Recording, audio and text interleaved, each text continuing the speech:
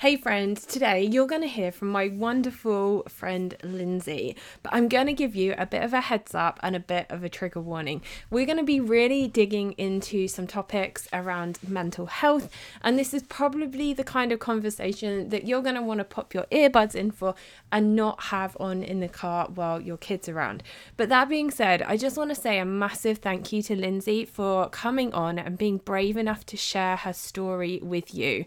And I know her motivation is to inform you, to share her experience with you, in the hope that if you find yourself going through a similar process, that it's going to give you some knowledge and potentially is going to change the path, the trajectory of where your journey takes you. Knowledge really is power, and whilst this podcast is never intended to replace the advice of a medical professional, hearing and learning from other women really is important.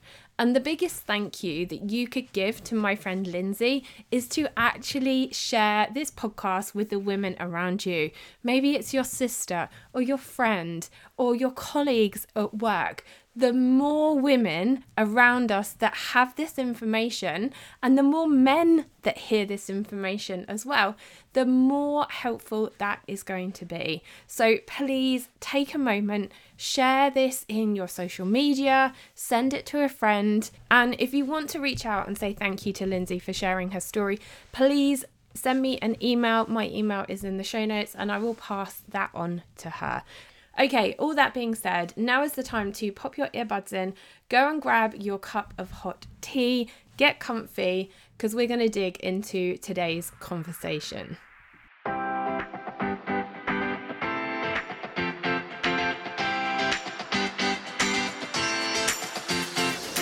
Hey friend, welcome to the Fit Productive Mum podcast. I'm your host SJ. I'm an outspoken women's health advocate, productivity guru, daughter of the king, and a 40-something mum to a sassy, independent daughter. If you feel stressed out, overwhelmed, and hate what you see in the mirror, then that stops right here. I'm here to arm you with the knowledge you need to better understand your mind and body so that you can live a life free of diets, fitness fads, and comparison. If you're ready to commit to making yourself a priority, to reconnect with your body and be a present, productive parent, then this is the podcast for you. Grab that superfood smoothie and let's dig in.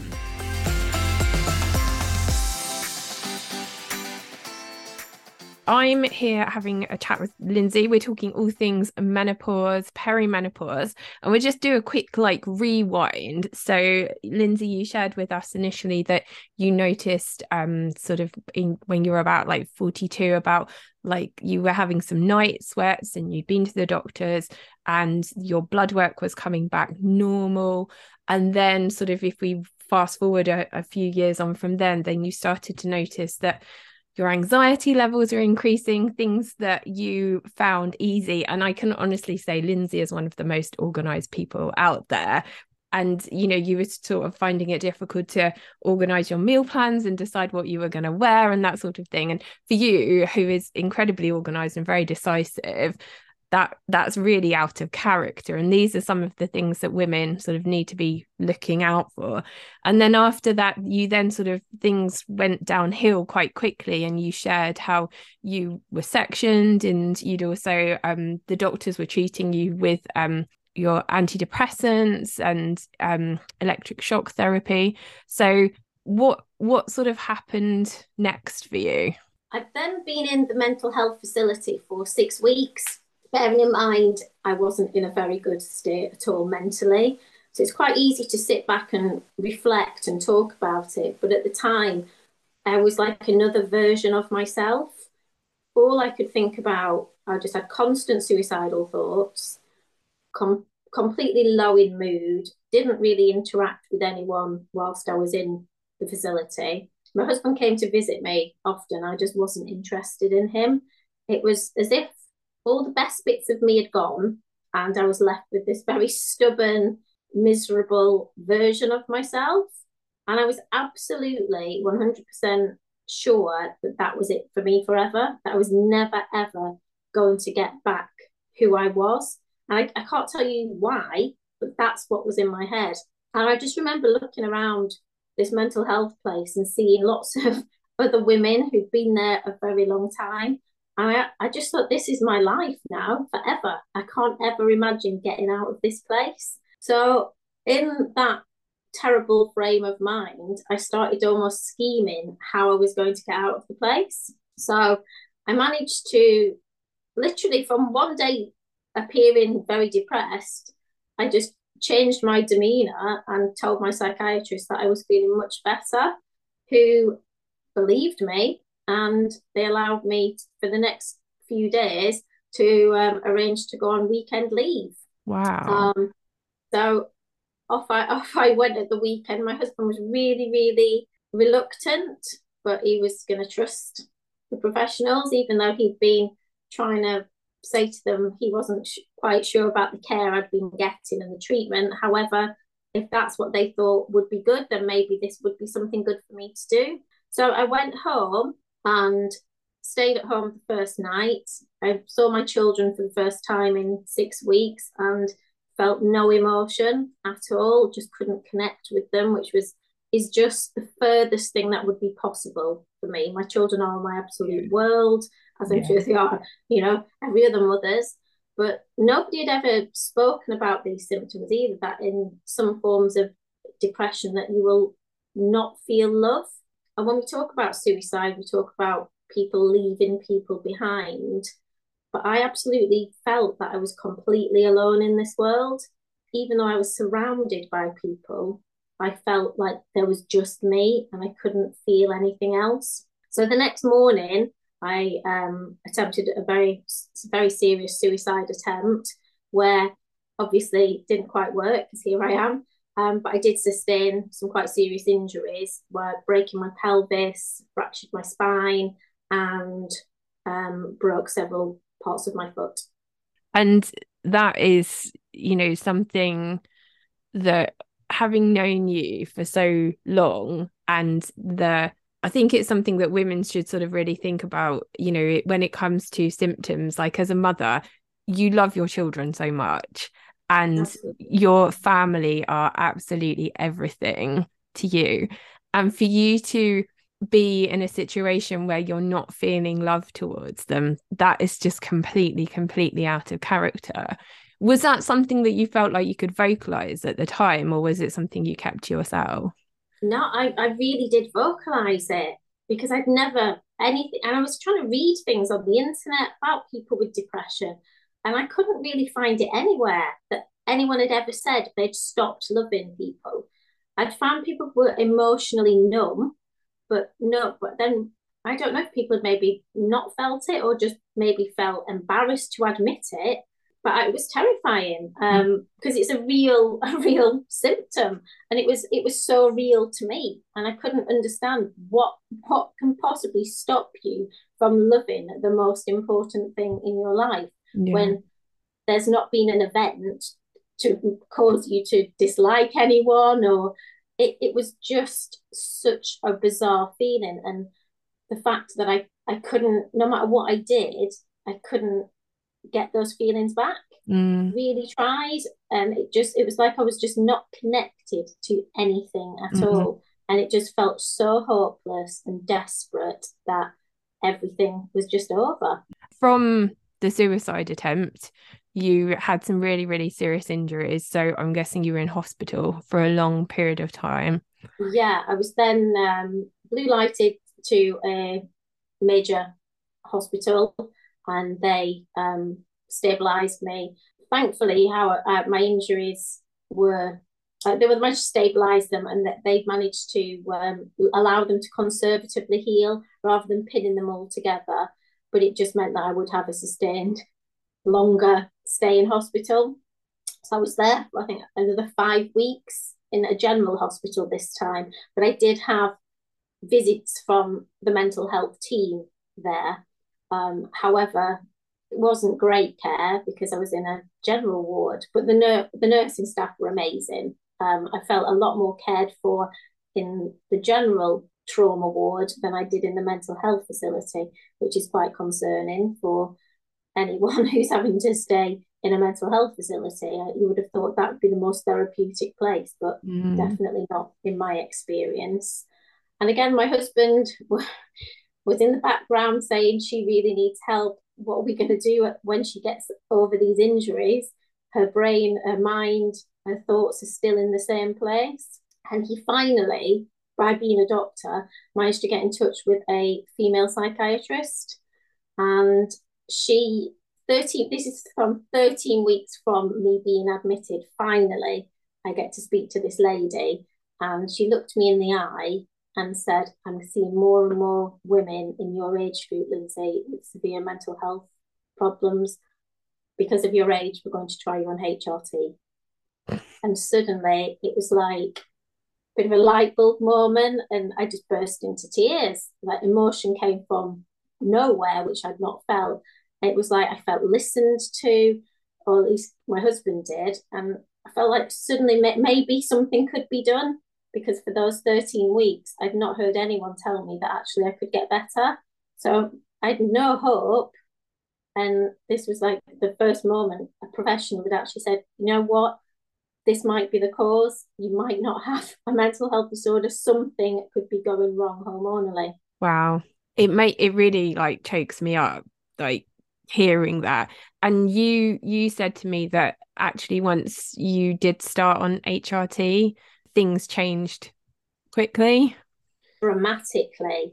I mean, Kieran said that's my husband, within 3 days, he could actually see something had changed in my eyes. Like the life had appeared from nowhere. I'd looked obviously quite dead in the eyes and vacant. And he said that within 3 days had come back. Now, for the first 3 weeks, I didn't really notice a massive difference in myself, but I think I was in such a low place that actually I wasn't recognizing it. But I was discharged during that first week on HRT, and I was allowed to come back home. Now, because of my physical injuries, I was seen as a lot safer anyway, because I couldn't walk at this point. So I think everyone sort of decided that I probably couldn't do anything to harm myself. But within those first 3 weeks, there were some definite horrible suicidal thoughts still going around my head, but they'd certainly reduced. We worked out that within the first 21 days, I'd actually only had 10 days with suicidal thoughts. Whereas prior to HRT, that would have been 21 out of 21 days. And then I literally got to day 28, which is the full cycle of obviously a menstrual cycle or a HRT cycle. And on day 29, I woke up and said, I'm going to phone my friends. Bearing in mind, I'd not spoken to anyone for months. And it literally was like waking up from a nightmare, but it had actually happened. And, 28 days, it's not a coincidence that suddenly your symptoms are going to disappear. And it really was that groundbreaking. Sorry. I honestly like I'm so thankful to you for sharing this story. And it's a hard story to hear, let alone go through like you have. And I think the reason that we're sharing this is because women need this information, don't they? And Absolutely. I mean, I had coming from an ex-medical background, I had absolutely no idea how serious a hormone imbalance could affect somebody. My husband is a GP. He has never come across it, not to his knowledge, a patient with such severe symptoms. However, this is obviously almost like a sliding scale. Every woman at some point in her life is going to appear on this scale, and hopefully it's in the milder symptoms, but there will certainly be a large group of women in the middle and near the more severe symptoms. And it's so important that we know our bodies and we're listening to our bodies, and actually we're open to sometimes, if we're having issues mentally, that we look at our life and think, could something else be going on here? Could this be a physical cause? What is my cycle like? Have I been tracking it? Have I been looking at my symptoms? And it's really recognizing your body for, because now looking back, I can join so many dots together, but hindsight's such a wonderful thing. And if I'd have had this knowledge prior to this happening, we'd have certainly been exploring it, but we didn't. So the last thing, I just don't want anyone else to have to go down for that journey and not think about hormones. I mean, Yeah. HRT is not going to be for everyone, and it's not in every case, but there's so many other options. For milder anxiety, certainly diet and exercise, and recognizing, so getting outside, enjoying nature. These natural things really can boost your hormone depletion as well and your mood. But it's just recognizing that as women, our bodies are telling us something. Yeah. We have to know our bodies before, to and I think also we need to understand our bodies, but we also should have confidence in ourselves as women, that we know how we feel. And just going back to, if we sort of rewind to 2019, I think you said it was, with where you had some of those hot sweats and then you went into a period where you started to feel anxious. I mean, what might your advice be? And, you're not a medical professional, obviously. What would your advice be if perhaps there's a lady who's listening to this and who's thinking, oh, do you know what? I recognize some of these things in myself. I think for me at the time, again, using an app to monitor your cycle, absolutely, and any symptoms.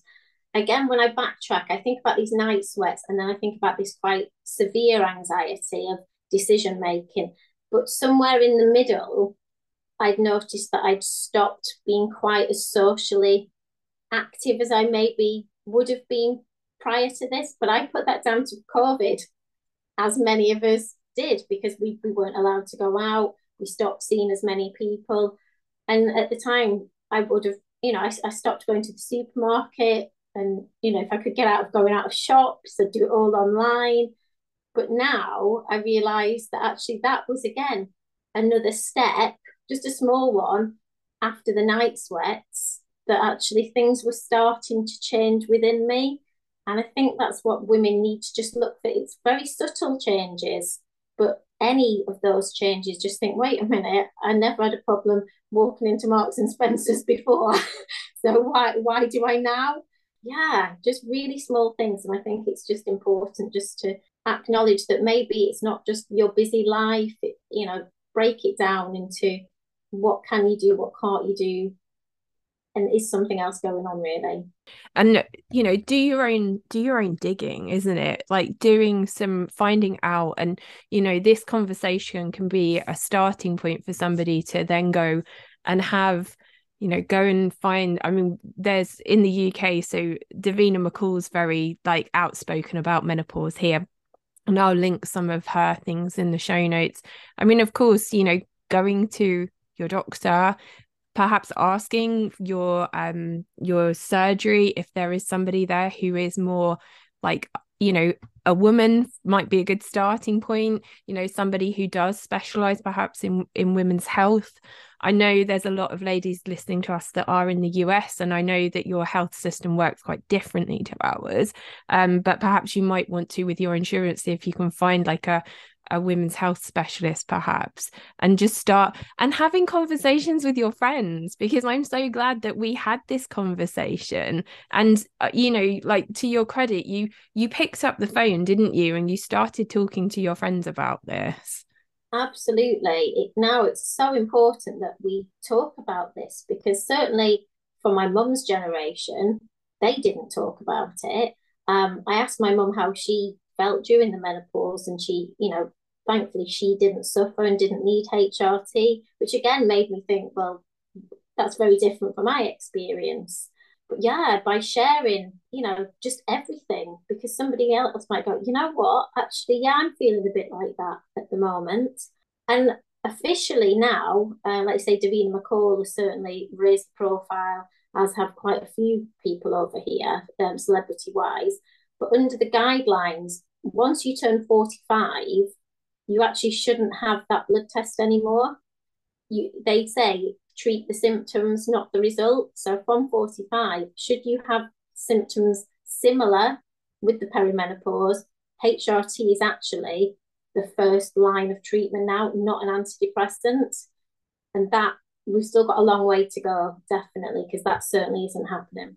Yeah, and there's an awful lot, because you were younger, there's an awful lot of women in their late 30s, early 40s who we sort of have this like cut-off age of like, you know, that switch point, who are sort of going on under the radar. But I just want to say a massive thank you for coming on and sharing your story. It's incredibly, you're powerful, and you know, I'm sure there are women listening to this who you being bold enough to have this conversation, it's going to help and support them. So thank you so much for doing that. No, thank you. And even if just one person can listen and just go, actually, that's me, that's my sister, that's my daughter.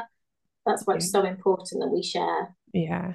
And that we're not on our own. And although, you know, we are on a podcast and there are women listening to this across the world, and so many countries where people won't even talk about menopause and women's health, you know, I'm going to put some resources that are probably more relevant to the listeners in the UK, but there are resources out there wherever you are. You're just going to have to do a little bit of digging to try and find it. But thank you so much for your time, Lindsay. I really, really appreciate you sharing that today. No problem. Thank you very much for having me. Please, as I said at the beginning of the show, if you could take a moment just to share this podcast with one other person, that is going to be hugely impactful, because this is information that women need. You've heard from Lindsay, who has a medical background. Her husband is a GP. There is not enough information out there about women and menopause. So please take a moment, share this episode in your social media, share it with a friend, send them a text message. Let's just get the word out and help to empower other women.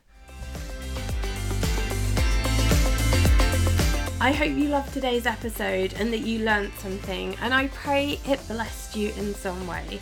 If so, take a moment to share this with a friend, and I would love it if you could take just 30 seconds for me to leave a review on Apple Podcasts, because it's the only way I know you like the show, and I love hearing from you too.